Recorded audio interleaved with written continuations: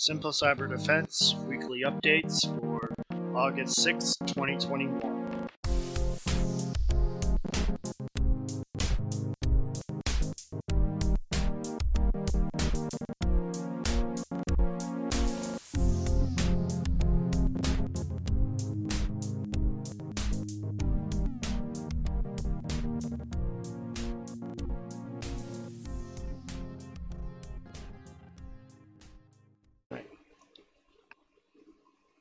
Welcome back to the Simple Cyber Defense podcast. This week we have some interesting topics with the mobiles.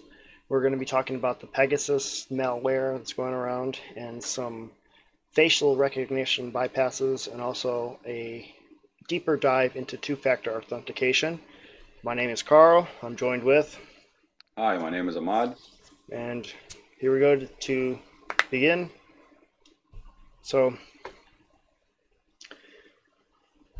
you want to start with the facial one, or you want to get into the Pegasus? But let's get into Pegasus and then we'll jump Pegasus? Okay, yeah, because it's a very interesting piece of malware that's been going around. So, interesting enough, the Pegasus malware was first discovered in 2016. Now, it started with spear phishing text messages. What spear phishing text messages mean is it's a text message that's crafted personally for you.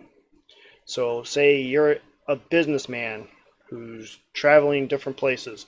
What that text message will be is most likely look like a potential client trying to reach out to you for the question or something, and then have a link on there. You click on the link, it downloads the malware onto your phone.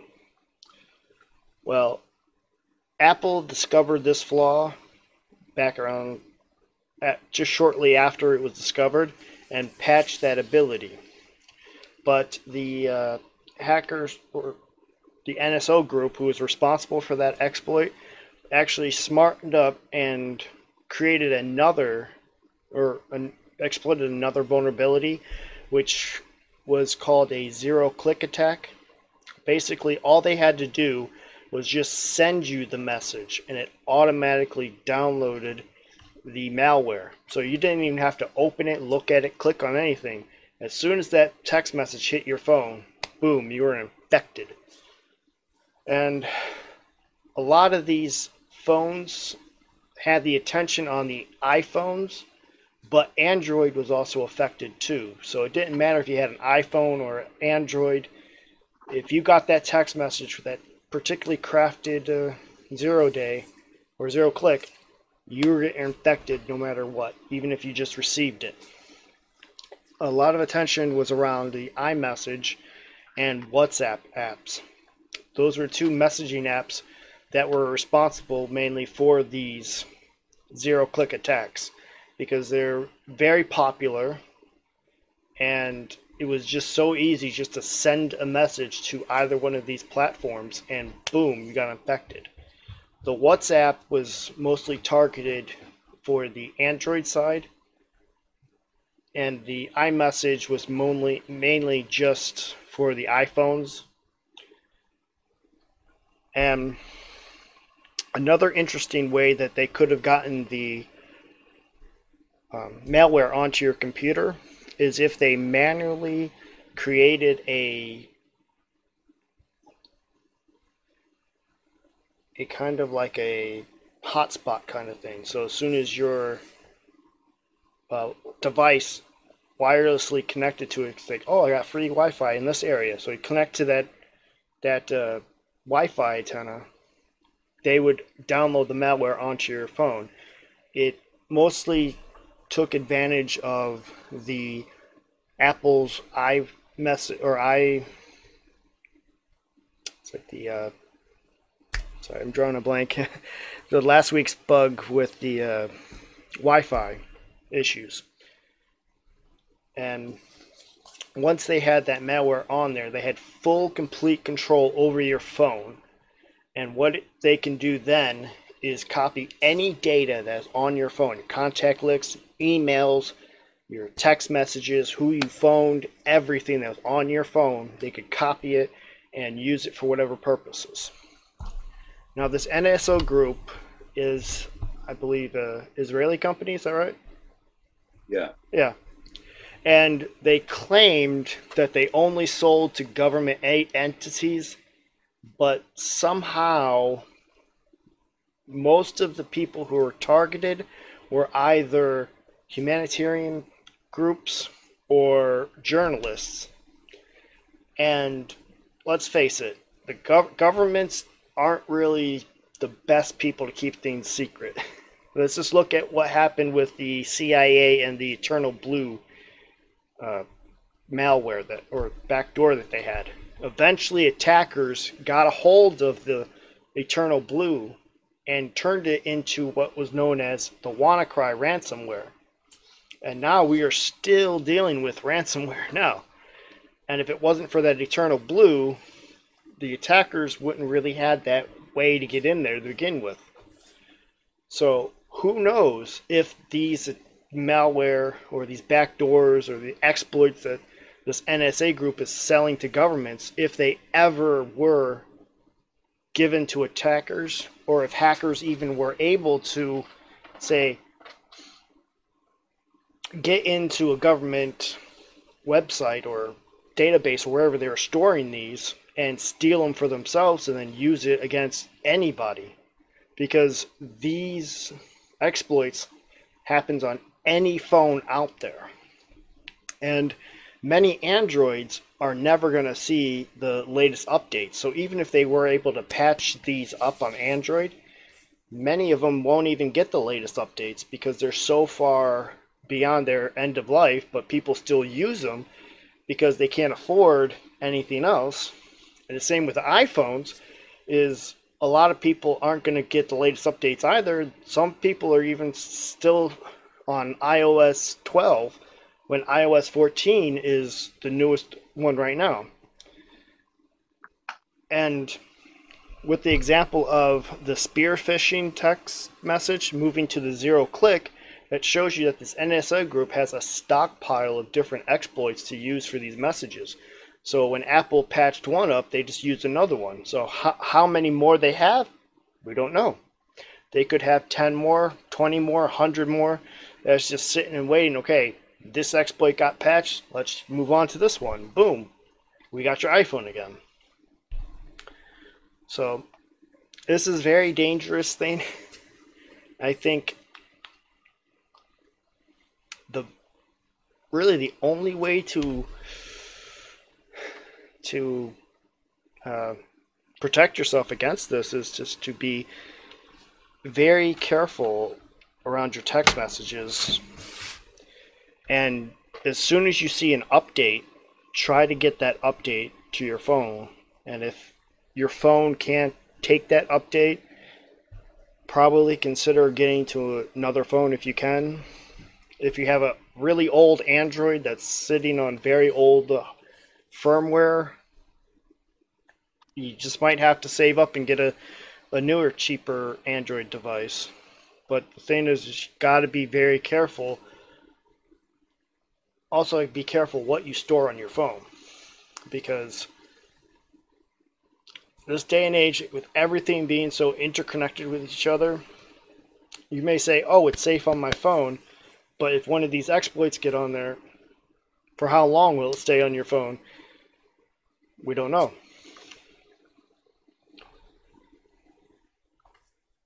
So is there any questions you have, Omar? Or Ahmed? Sorry. No, Mm-hmm. no. I just have a comment about this is one of the things that has been discussed a lot about Pegasus is that we refer to it as malware, even though it doesn't really fit the bill because this is a government sanctioned program and it's a legitimate program, right? Yeah. That is being marketed and is being marketed to regimes that are known to be oppressive. Yeah. Now, whether you're for or against selling it to oppressive regimes, but just the fact that there is something out there and just that dangerous. Just because I can manufacture nuclear weapons, it doesn't mean I should do it. It doesn't mean I'm able to do it. It doesn't mean I have the government is allowing me to do it. So this is regulation that is needed. Yet you got other states or other countries that are, they're spending a lot of money on research and they're actually subsidizing that type of research, you know, Yeah. and without any care which hands that type of program falls in the hands of. Yeah. 'Cause- So that's kind of, because before when you refer to malware, you refer to a program that, that got on your computer, and some small group somewhere did it to bother you or cause DOS attacks or to steal mhm. your information or put a backdoor or whatever. But it's kind of like this one is not one of those. It's just a Yeah. program that big companies buy or has big customers. Yeah. The Now, way. Go ahead. Sorry. no, go ahead. Yeah, I was done with that. I was gonna say these are more. The way I would class this is more like a vulnerability that's being exploited more than malware itself, because what malware usually does is alter the the Right. device the way Right. it normally functions. But the way this Right. is, it's exploiting vulnerabilities in the software to Yeah. bypass security. So that's not really what malware does. It's more Yeah. vulnerability being exploited. Right. Right. Which is a good segue to our next topic here, Topic, yep. which is master faces. And also, it's another Israeli company that is doing this research, and they created this algorithm that can bypass over 40% of facial recognition and authentication, facial ID authentication systems. Um, and they developed what is called a neural network that's capable of generating master faces. These are just like facial images that are each capable of impersonating multiple IDs. So with one of those faces, I can unlock multiple devices.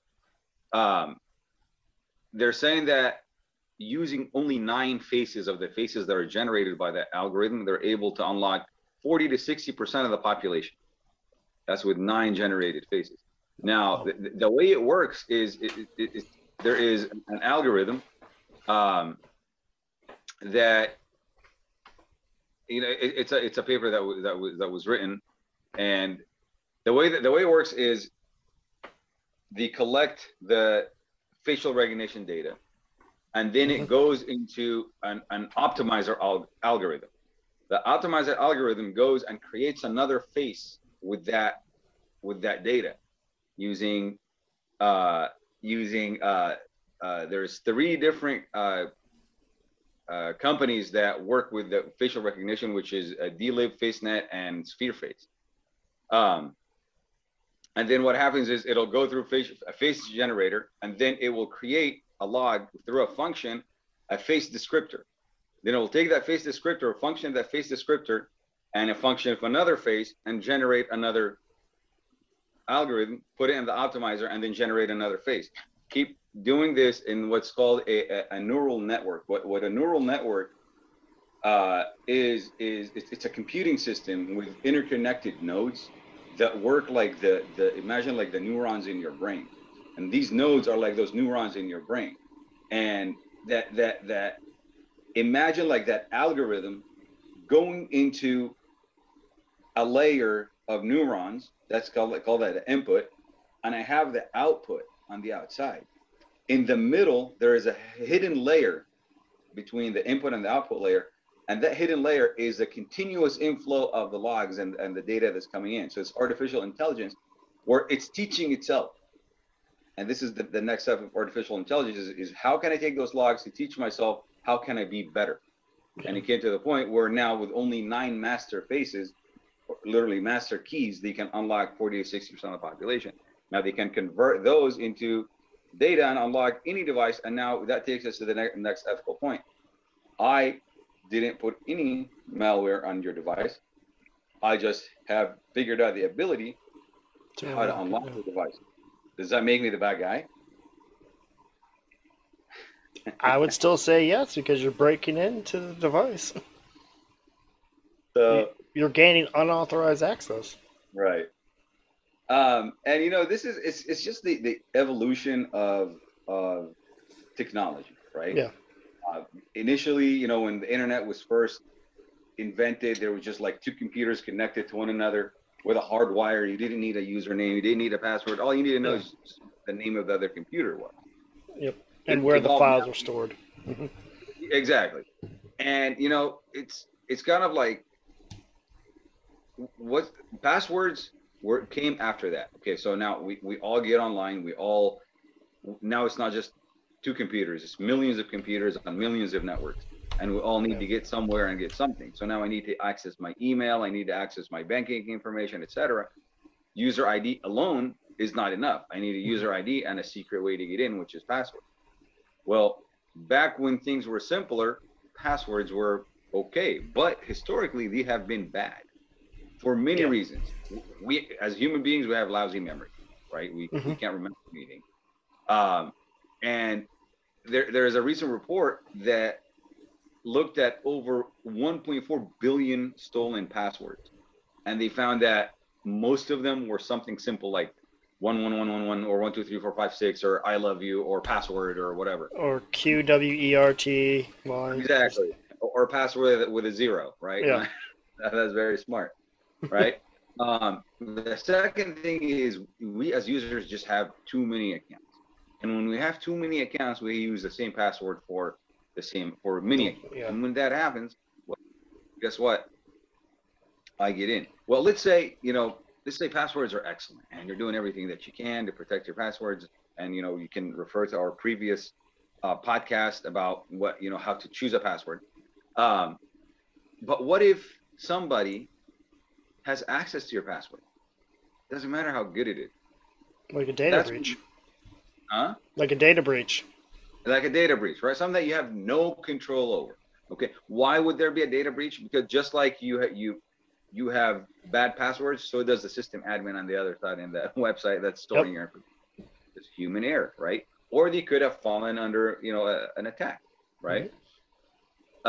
So that's when the next thing came out, which is two-factor authentication.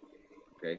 And thinking about two-factor authentication, I honestly think there should be multiple factor authentication, which there exists for high security, but I think that should be the standard. It should be the standard multi-factor authentication. So two-factor authentication, it just adds another layer. And as we talked about before, that security is more about how many layers can I add between myself and the threat actor, right? So what is two-factor authentication that came to the rescue? Well, it is simply another way or two different steps for you to get into a network or to get into the data that you need to get access to. So it has to be one of those two of those three things. Something like a password, like a PIN number, like an answer to a secret question that only you know the answer to, like your mother's maiden name, and of course you're not going to use your real mother's maiden name, right? Yeah. Right. And then the second thing is something you have, like a token or a smartphone, an authenticator app. Smartphones. Yeah, it's a great app, right? That's the second thing. And the third thing is something you are. And that could be like the biometrics. It could be your fingerprint, it can be your iris, it can be your voice, all that stuff. Or even your face. Exactly. Which we talked about, it's not good because they can bypass that. Exactly. But now imagine this. With two-factor authentication, if it's something I am and something I know, and they have access, now they can bypass my face, right? And that's something I am. And now it's something I know, they were able to get my password. That's why I say two-factor authentication right now is not enough. You need a multi-factor authentication. Yeah. So I hope that kind of, gives a little bit of a solution to how we can protect ourselves and our digital well-being and how to stay anonymous and private online. Do you have anything to add, Carl? No, I think that pretty much wraps it up for this week. You can always look at the links down in the show notes below if you want to go expand into the topics that we talked about. Everything we talked about will be linked below in our notes. And this concludes this week, and we hope to see you next week for another episode, and goodbye. If you like what was in this episode, please consider liking, subscribing, and sharing with others. For more information, to suggest a topic, or to donate, head over to simplecyberdefense.com.